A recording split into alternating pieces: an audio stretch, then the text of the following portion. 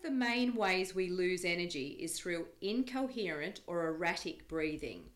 So, for example, if someone becomes frustrated or stressed, their breathing tends to become a series of mini breath holds, or what's called a glottic stop in your breathing. And the same is true of emotions like panic or anxiety or anger. These all involve a different type of disordered breathing. So when your breathing is chaotic, what tends to happen is the energy your heart generates is also chaotic. When we perceive a threat, which is usually subliminally, we'll react and instantly create a chaotic, erratic heart rate variability signal. And this is where we start to leak energy. These chaotic signals influence other body systems, and you can start to leak significant amounts of energy, and the cortex or clever part of your brain starts to shut down because your body's thinking that you're in that threat response, that survival mechanism kicks in. So the human brain is constantly getting signals from all the bodily systems, but particularly the heart via the vagus nerve. And when we're under pressure, the heart rate variability becomes super chaotic, which causes cortical inhibition, and the frontal lobes of the brain shut down. And Dr. Alan Watkins calls this a do-it-yourself lobotomy. Most of us don't even realize that we're doing it. So there's all this electrical energy that is happening in our heart that's sending all these signals to the brain, and it starts with our breathing. So when we control our breathing, and we can do this skillfully, we generate a coherent heart rate variability signal, and you can see that on the image here. And if we can do that, we'll waste less energy, we'll burn less fuel, and we'll stop flooding our body with excessive amounts of cortisol or other breakdown hormones. Now, coherence facilitates access to your cortex. The prefrontal cortex there is that clever part of the brain. The three most important aspects of our breath that we can control are rhythm, smoothness, and location of attention. So first we need to control the rhythm of our breathing. So there's a fixed ratio between the in-breath and the out-breath. So for example, you might decide to breathe in for the count of 3 or 4 and out for the count of 3 or 4, or whatever count works for you. And some of you might have learnt this through something like martial arts or yoga practices. And all that matters is that whatever ratio you choose, you maintain that consistently. And the second step is the smoothness of your breath, which means an even flow or volume of breath going in and out of your lungs per second. Now, some people breathe in a staccato fashion, but coherence requires a smooth rhythm. And the third step of coherent breathing is the location of attention. It's important to focus your attention on the heart area or center of your chest. Now, when we're angry or stressed, our heart rate variability is chaotic and our mind gets scrambled.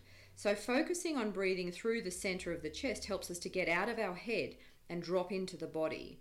Plus, shifting our attention to the area around the heart makes it more likely that we'll drift into a positive emotional state, because the heart is where human beings experience most of their emotions. So I'm going to take you through this skill now, and I'm going to get you to practice with me. But before we do that, I want you just to check in with how you're feeling right now. So using your self-awareness, just notice how you're feeling right now. Noticing whether you've got any tension in your body anywhere. Just notice how you're feeling right now and do a little check-in. And then we're going to practice this new breathing technique. So the breathing technique requires you to breathe rhythmically and evenly and through the heart area every day. So just start to practice that now. Do that with me. And some of you might be able to do that very well just by reading those words, memorizing them so that each one of those letters stands for something important, and you can breathe rhythmically and evenly through the heart area every day. So get the rhythm right for you. What does that rhythm and smoothness look like? Smooth and even breaths going in through the heart area. Now, others of you might benefit from a visual cue like I've just put up here. So you can see a set of lungs breathing in. What I'd like you to do, if that works better for you, just breathe in and out with that image. So you're breathing rhythmically and evenly and through the heart area, and allowing your breathing to get into rhythm with the visual cue there. And we're going to do this for just about a minute. So start that now.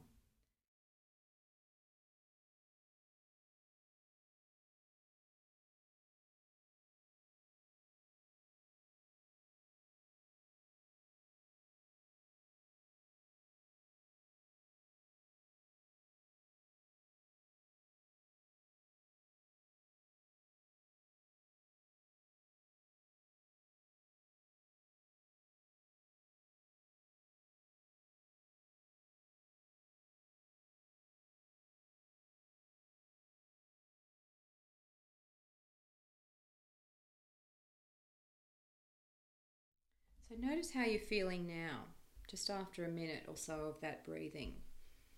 Does your physiology feel different? Do you feel more relaxed by any chance? And this was just 1 minute. So imagine if you did this skill daily for several minutes and then could activate that skill when you feel yourself escalating. When impatience or frustration begins, you breathe rhythmically and evenly and through the heart area instead. Now, I practiced this recently before being on stage in front of 300 business leaders, and it really helped to settle me. And it's a great way to practice this through at the end of the day, just before you go off to sleep even. It's a really good practice to do it then. Now this is not a new technique. Most people know about it. They just don't do it, or they don't understand the power of it or the science behind it. Now, we don't have time today to run you through the other 3 VUCA skills, but we do run half-day workshops on these skills where we can take you through a range of the skills in a lot more depth than I can cover here. There's a couple of them little listed there. And we've also got a workshop suitable for staff to help them stay performing under pressure. So get in touch with us if you're interested to find out more about those.